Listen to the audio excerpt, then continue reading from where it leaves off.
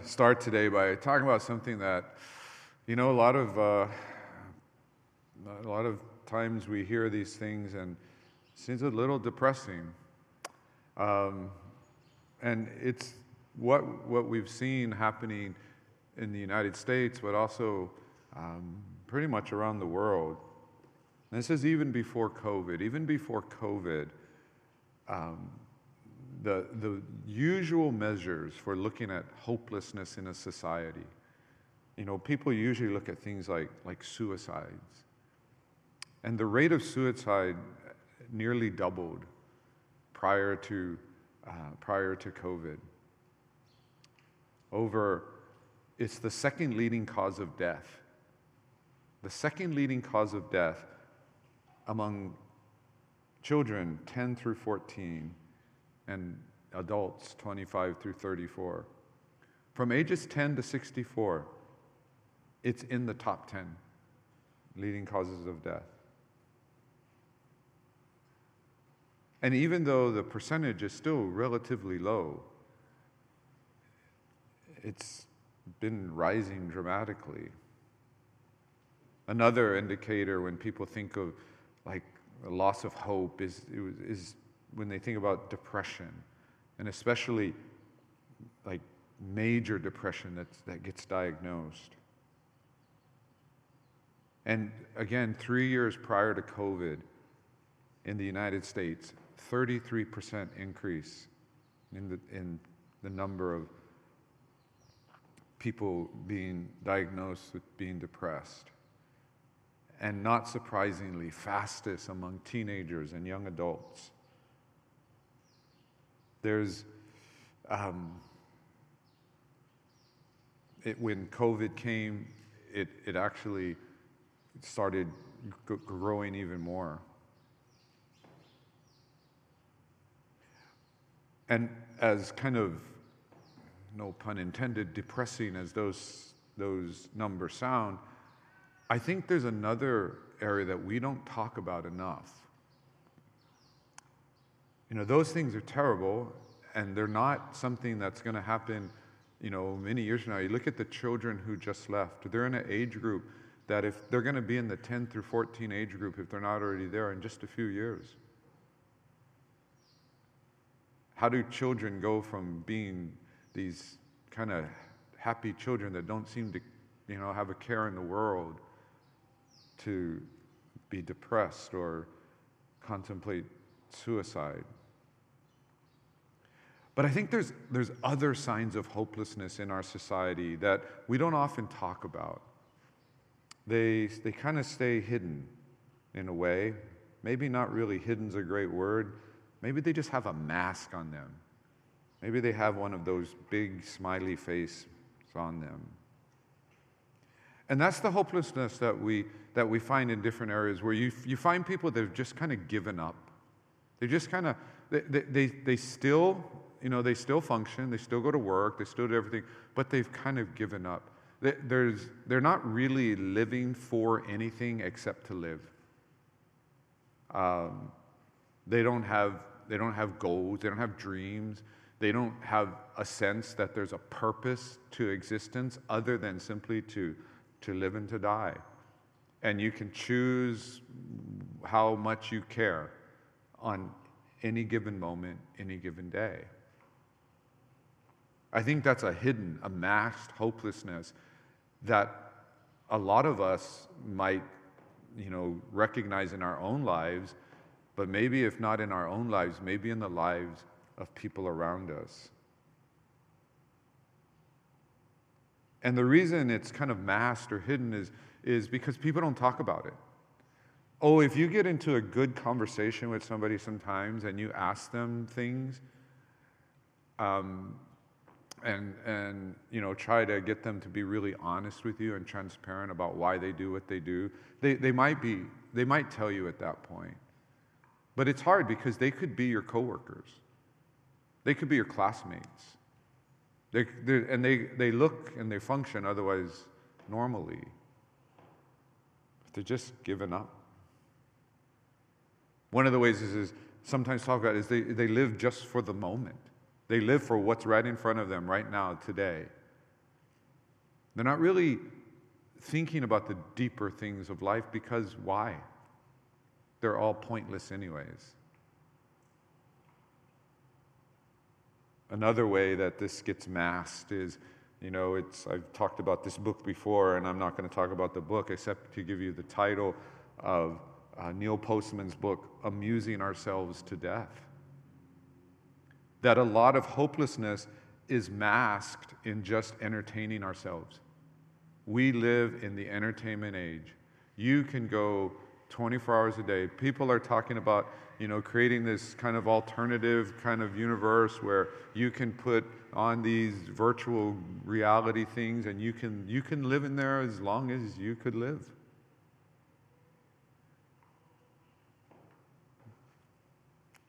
You can just entertain yourselves with music and TV and movies and all these other things, video games.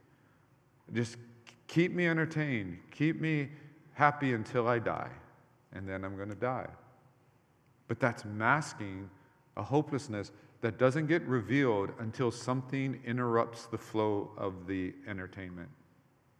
Entertainment becomes like this drug, and as soon as it's interrupted and I don't have it anymore, then I have to face the stark reality that I believe that life has no purpose and has no meaning other than to live and to die.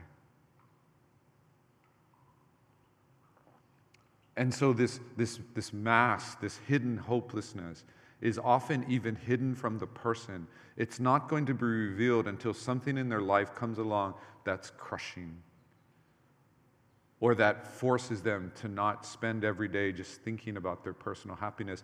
It's one of the struggles we've had with with how we've raised children. And I'm not saying you did this.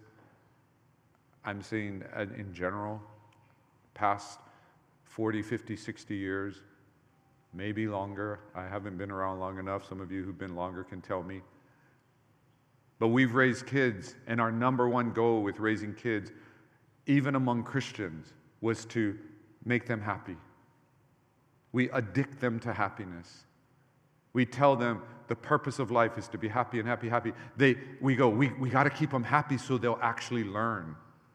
Learning is entertaining, and if it's not entertaining, kids can now rightly refuse to learn, and teachers can be criticized because they didn't entertain the kids and help them learn. And by the way, I'm not talking about that. I'm not advocating for, boring teachers. What I'm saying is we sell kids the drug of happiness from when they're very, very young. And they can't break the habit when they get older. Even Christian parents who raise their kids in church, in the Word of God, still are obsessed with the happiness of their kids rather than the holiness of their kids. In fact, a lot of them don't even think about the holiness of their kids. They think about the happiness. They think about, are they going to get a good job? Are they eventually going to move out of my house? Are they going to give us grandkids? They think about all those things. They pray about all those things. They invest resources in all those things. They will work 2, 3, 4 jobs so their kids can have those things, but they won't lift a finger about their holiness. And it's no wonder. We live in a world, we live in a culture where hopelessness, it's everywhere.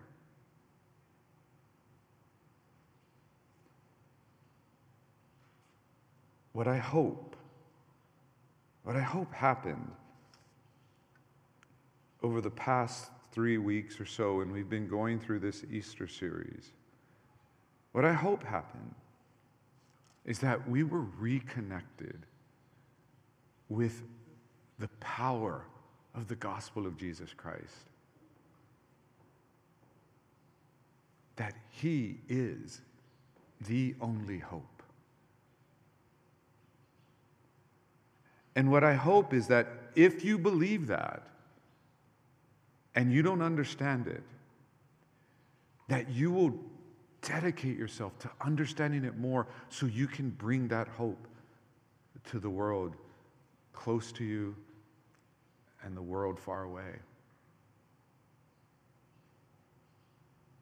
We're going to look at this passage of Scripture tonight, this morning, and it's about the night of the resurrection. And we're going to look at what happens to Jesus' followers, because I believe John is telling us this story because he's saying this is what should have happened to you when you came to faith in Jesus Christ. So this is happening the night of the resurrection. Remember last week in John's account, Mary Magdalene had gone, saw the tomb was empty, ran and told Peter and John. Peter and John came, they saw it, they didn't understand it, and then we left with this kind of cliffhanger. Mary Magdalene runs back, tells the disciples, I have seen the Lord.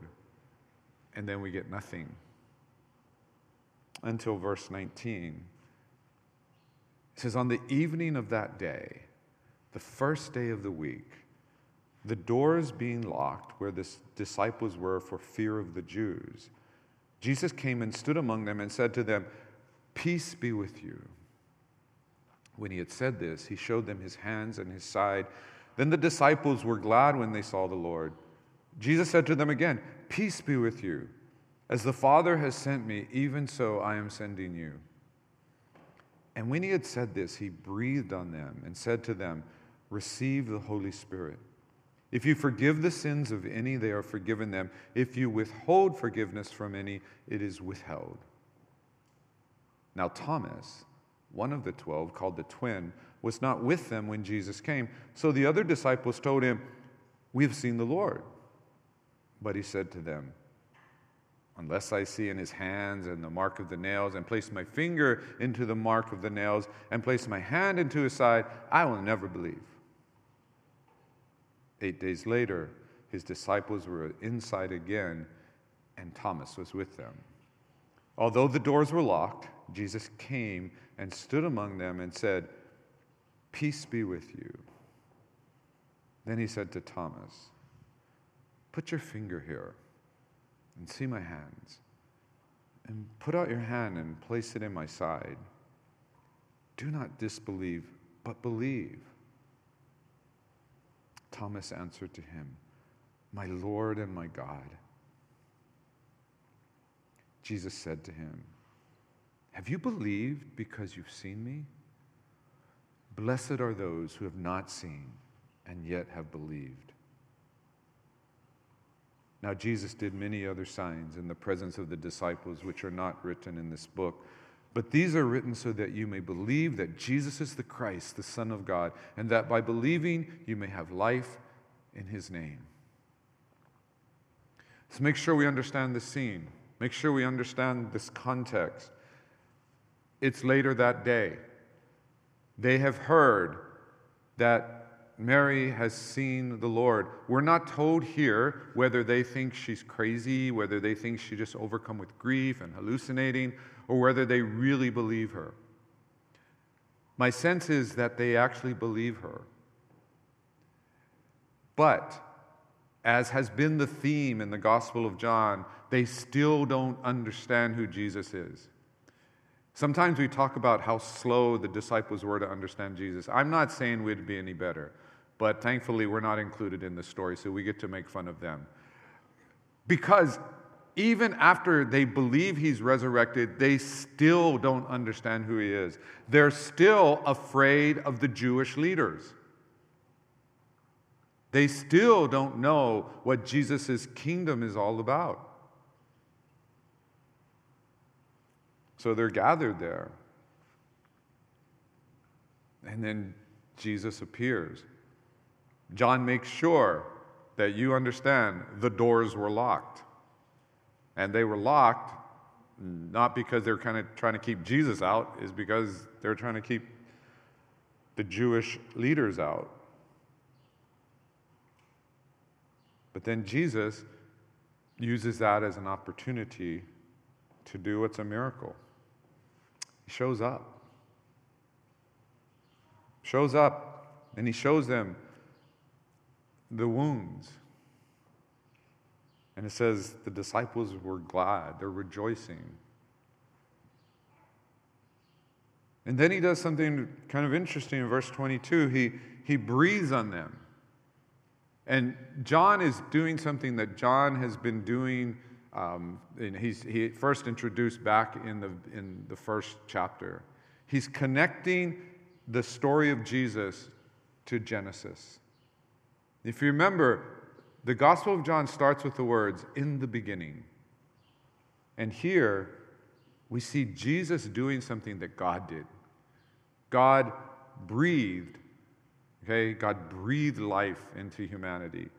Jesus is breathing on the disciples and saying, "Receive the Holy Spirit." In fact, that word that we find in the Greek translations of the Old Testament is the same word here when it says God breathed in. This could have easily been translated, He breathed in them, but I think the translators are like, oh no, not sure what to do with that, so they just left it as on. And then we see the story of Thomas and his disciples. And we see, Thomas and his disciples, Thomas was one of the disciples who wasn't there.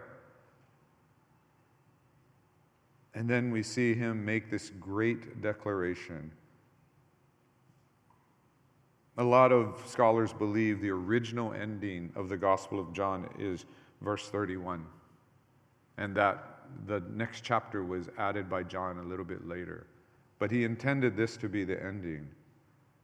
And the last thing that's said in the story by someone other than Jesus is, "My Lord and my God." Everything John has been doing up to this point is leading to this climactic statement, "My Lord and my God." Thomas is the first one who recognizes more fully who Jesus is. Thomas is often like, kind of nicely ridiculed as doubting Thomas. Don't be a doubting Thomas. Yeah, he was a doubting Thomas. But he also was the first one to say, "My Lord and my God."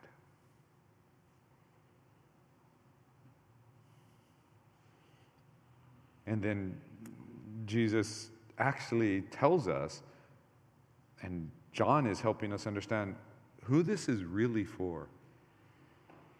Because Jesus says, "Blessed are those who have not seen, and yet have believed." So when we look back at this, there's several things we see what happens when we believe. And this is kind of the journey that the disciples who believe in Jesus in some sense, they believe he's a great teacher, a great man. They believe now like he's resurrected, but they don't fully understand who he is, and that's okay. I'm pretty sure most of you are like me, that when you first became a Christian, if you are a Christian, you didn't fully understand who Jesus was either. That came as you learned and you grew. But what we find here is Jesus saying to them, "Peace be with you."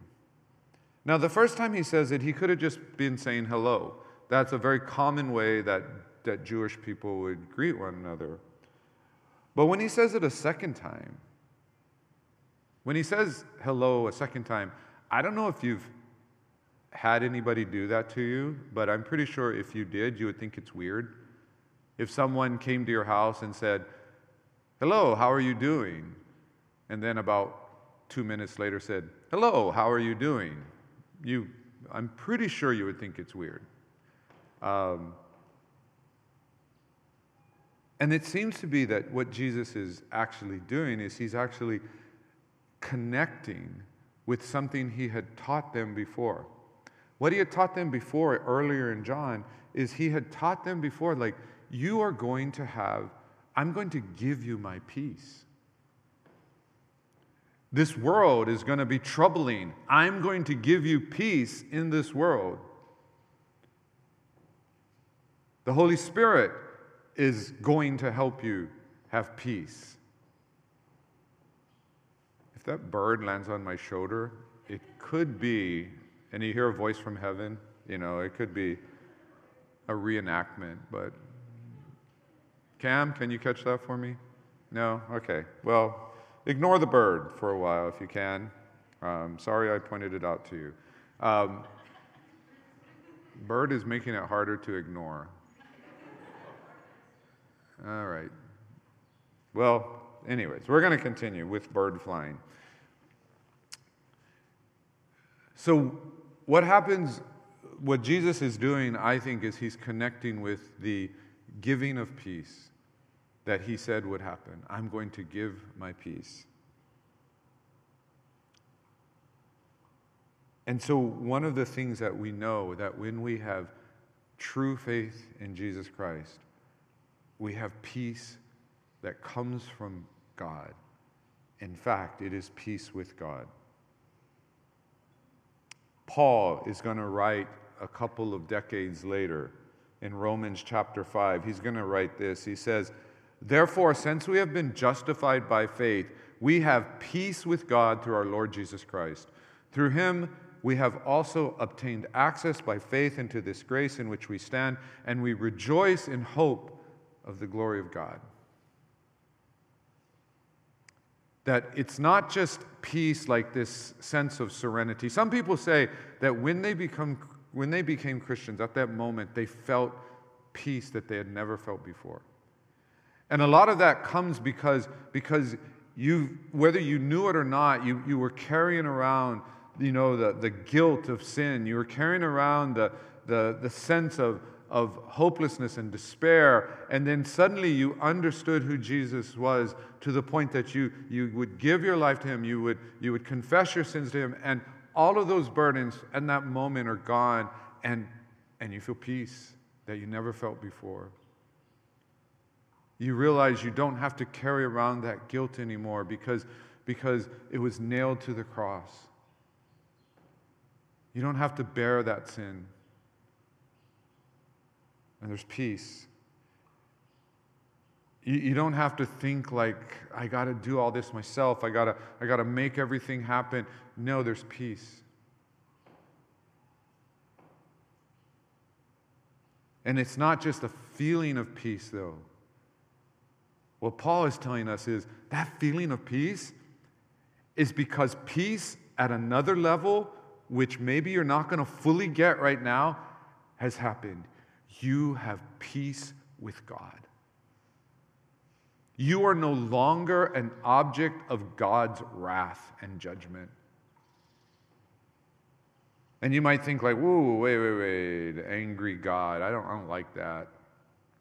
Well, sorry, it's in Scripture.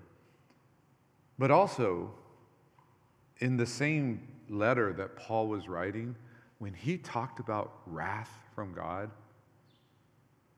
when he said God expresses his wrath to those of us who rebel and sin against him, the main way it's expressed is God just let us go.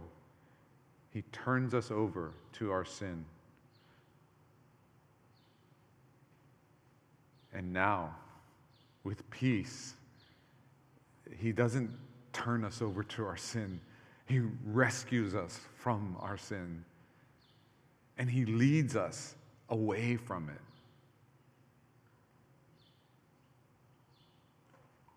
When we believe, we have peace with God, a peace we certainly can experience, but a peace that we should have confidence that we have, that Jesus Christ accomplished. The second thing we see here in verse 22. In verse 22, again, it's if you want to know more about these things, listen to our Bible studies online. They're all recorded. Or join us on Wednesdays. More and more people are joining us in person, so that's great. But you can join us in person or online. So I can't unpack all the different, questions about what does this mean? What's going on here? I just want to talk about what the point is I think that John is making. And the point is this, that when we believe, we don't just have peace, but we receive the Holy Spirit. We receive the Holy Spirit. And this is, again, this connects to what Jesus had said earlier about, look, I'm going to leave, but I'm sending the Spirit. The Spirit is coming. It's the Spirit of God. The Spirit will teach you. The Spirit will lead you. The Spirit will comfort you. The Spirit's going to empower you. The Spirit's going to give you gifts so that you might serve and minister more effectively. All these things.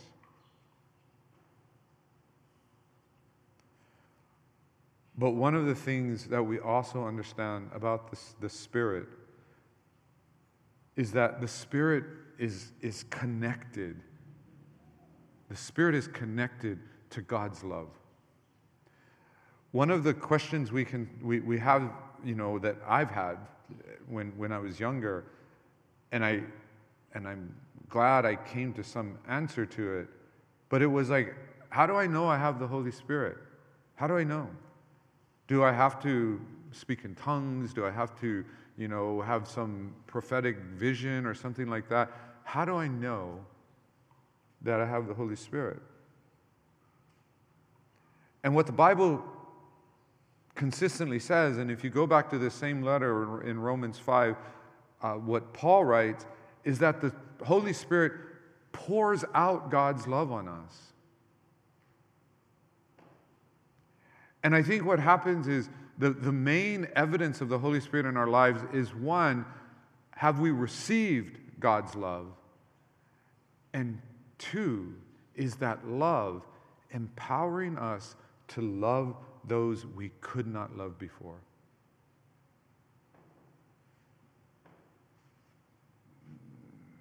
You want to know if you have the Holy Spirit? You want to know if your belief was more than just, I understand and I accept the premises or the story, but I believe and I give my life to Christ, and Christ says, receive the Holy Spirit.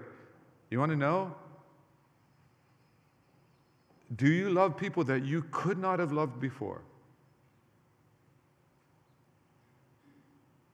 As Jesus says, can you love your enemies? Can you love those who will despitefully use you?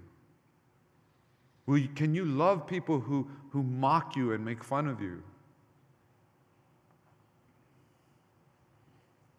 That's the evidence. And I think, God says, I'm going to make it easy. I'm going to make level 1 of Holy Spirit video game easy. Okay, level 1, that's always the easiest level. Level 1, I'm going to put all of the people who are Christians together in the church. And there's going to be some who are a little more advanced than others, but surely they can love each other there. Surely I can put 30, 40, 50, 100, a couple hundred people together, and surely they can love each other there. No problem. Level 1. After 2,000 years, the church as a whole is still on level 1. We can't even go to level 2. Some people like to go to level 2. You know why a lot of times people like to go to level 2? Because they don't want to deal with level 1. I would rather love the crazy person across the street than the crazy person sitting next to me in the pew. I would rather, go serve and help and minister and bless the person I only have to see once a month than the person I have to see every week, if not a couple times a week. I've said it before, but I can't say it enough. We are the evidence. We, the church, we, Waialae Baptist Church, we, every other church that's truly following God's word, we're it. Is God's love here connecting us to one another? Drawing us towards one another? Those of you who are still watching online, you can ask yourself this question. And you have good reasons for being online. But you can ask yourself this question: are you longing for the day that you can be back in the same place with your brothers and sisters in Christ? Or are you now kind of happy you don't have to deal with them? You can just connect online. Those of us here in this room, especially those of you who've been part of this church for a long time. My wife used to say this not about people in the church. We used to say it about people in society in general. During the height of COVID, Cheryl and I would go down to the park, go running. We'd go through Waikiki, all these places. We're like, we like this. Nobody's out. There's no traffic. There's nobody annoying us on the sidewalks, and I'm trying to run down Waikiki, Kalakaua, and I'm not having to weave, tourists who are totally clueless and, whopping people with their surfboards. None of that's going on. And we're like, this is kind of nice. Could we extend this COVID thing a little longer? But I ask you about this place, this church, those of you who have been coming. Are you kind of like, it's kind of nice? Some of those people, I hope God tells them they should stay home.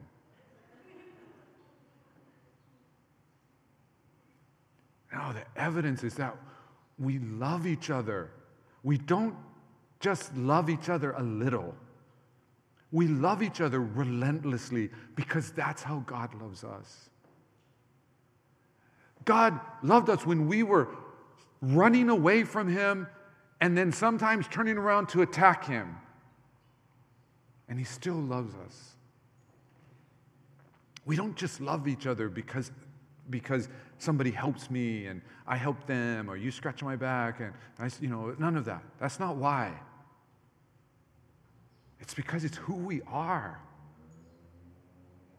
And we relentlessly love one another. We think not about ourselves.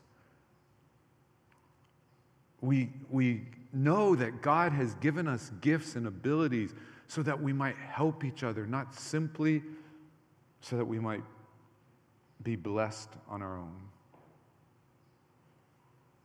Right after that, he says in verse 23, if you forgive the sins of any, they are forgiven them. If you withhold forgiveness from any, it is withheld. Again, on Wednesday nights, we unpack this a little bit more, and I'm not going to go into it here, but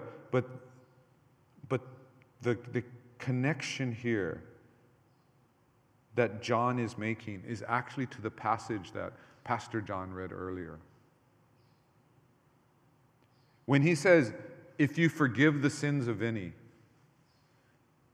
he's not saying, disciples, you get to decide who's forgiven or not. That's not what he's saying. A lot of people have taken that to believe that. It's not what he's saying. Because if forgiveness matters, it doesn't matter whether I forgive you in the bigger scheme of things. It matters whether God forgives you. And so, if I don't forgive you and God forgives you, hey, that's great. If I do forgive you and God doesn't forgive you, that's not good. Oh, we might get along better, but we've missed the big picture. When he says, if you forgive the sins of any, they are forgiven them, he's saying you're going to be out there in the forefront. You're going to be the one who's bringing my message, my gospel to the world. And when that happens, people are either going to repent and seek forgiveness, and you get to be there. You get to be there. You get to be the one who tells them, you're forgiven, not because I forgive you, but because God forgave you. This is about our main mission, because one of the things we need to understand is that when we believe, we are given a mission. We are given a purpose. There are good Christians I know who struggle with things like depression.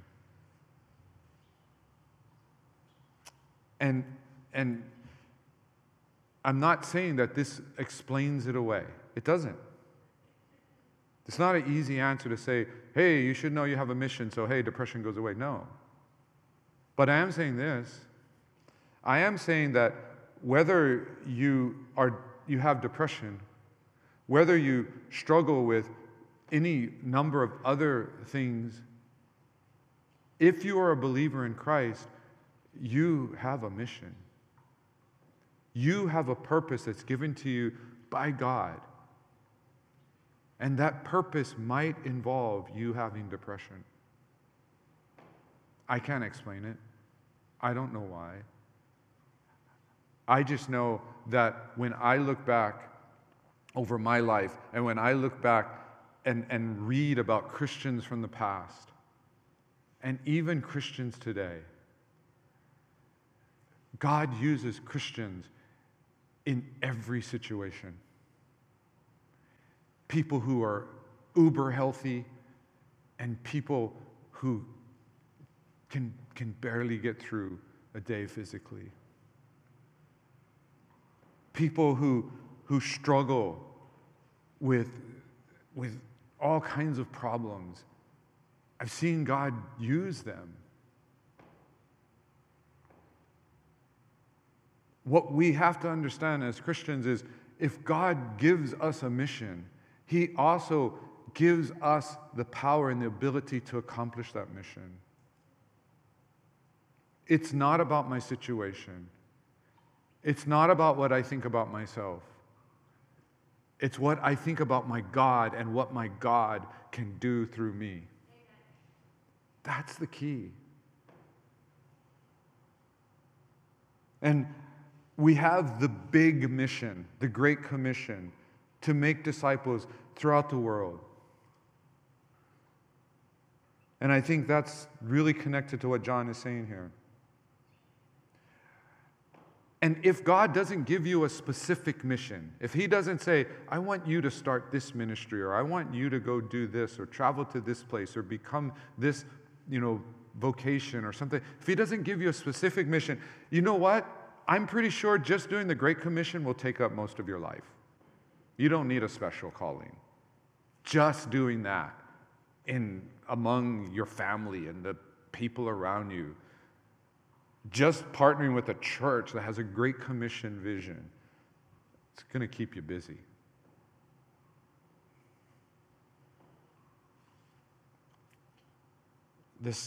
When we talk about here at the church, we use language like advancing God's kingdom. We use language like being salt and light, being the hands and feet of Christ.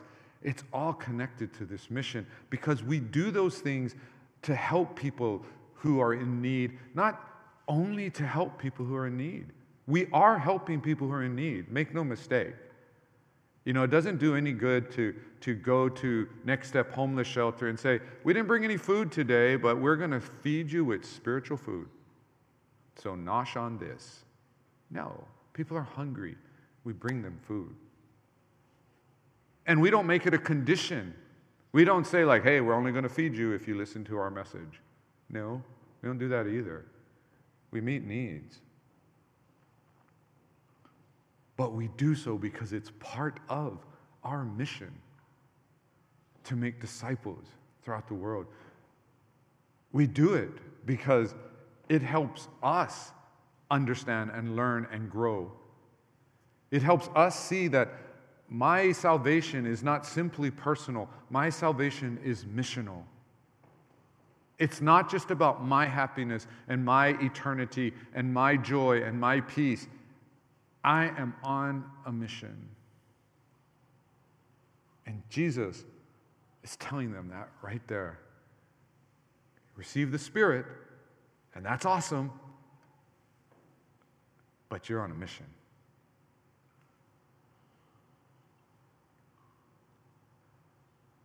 And finally, what we find here is in the words of Thomas, my Lord and my God. When we believe, we know who Jesus really is. Now, I'm not going to say we know who Jesus fully is. I'm not going to say we got it all down at that moment of belief or faith. But we are certainly set on a path of knowing who Jesus really is. We are certainly set on a path of knowing and being able to say, as Thomas says, when we look at Jesus, we can say, my Lord and my God. Whether we see Jesus as the baby in Bethlehem, whether we see Jesus as the boy in the temple, whether we see Jesus being baptized by John the Baptist, or healing people, or preaching and doing his miracles, or we see Jesus hanging on a cross, every time we see Jesus, as we understand, when we really believe, we will say, my Lord and my God. He doesn't become my Lord and my God just because he was resurrected from the dead. As John makes clear, he was God from before the beginning of the world, for all eternity.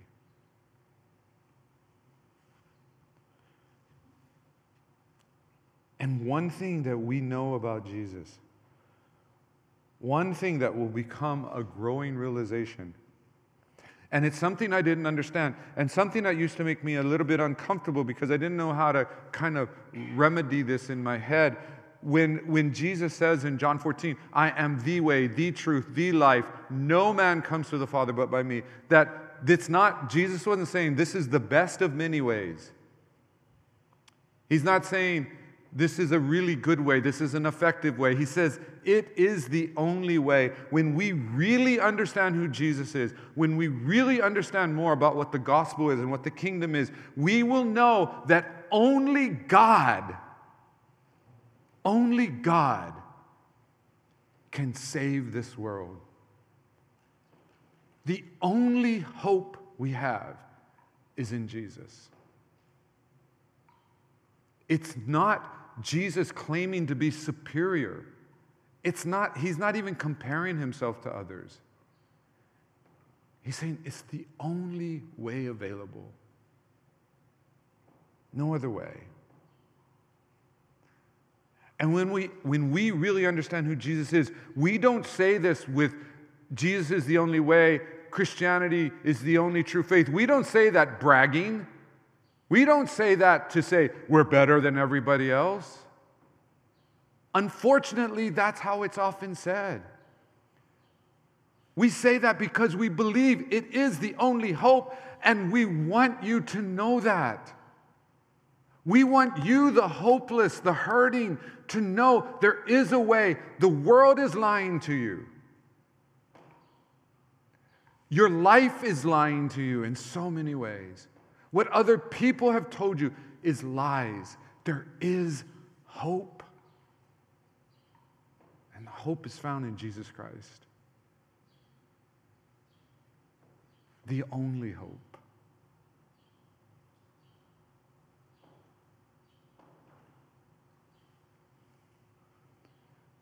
I don't know sometimes what to say or what to do when we see evidence all around us of the hopelessness that's in our world. Sometimes we have to get kind of smacked in the face when we hear about often some young person who commits suicide. Or we hear about another person just struggling, just kind of giving up, just deciding, I'm just going to be one of the many who just live and die.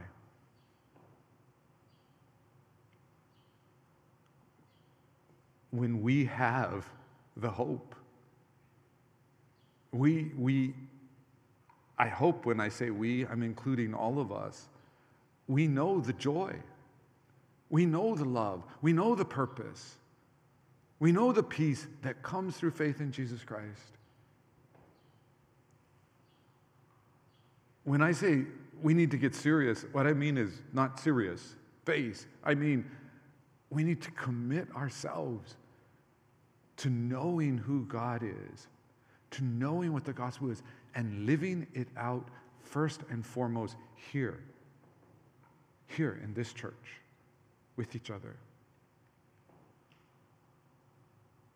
So that we can, with confidence, tell people, look, I know a Savior, I know a hope, And I know people, imperfect as they are, weird and strange as they are, but I know a people where you can see this and we can bring hope to a world that desperately needs it. When we believe, God does much for us. And when we believe, God wants to do much through us.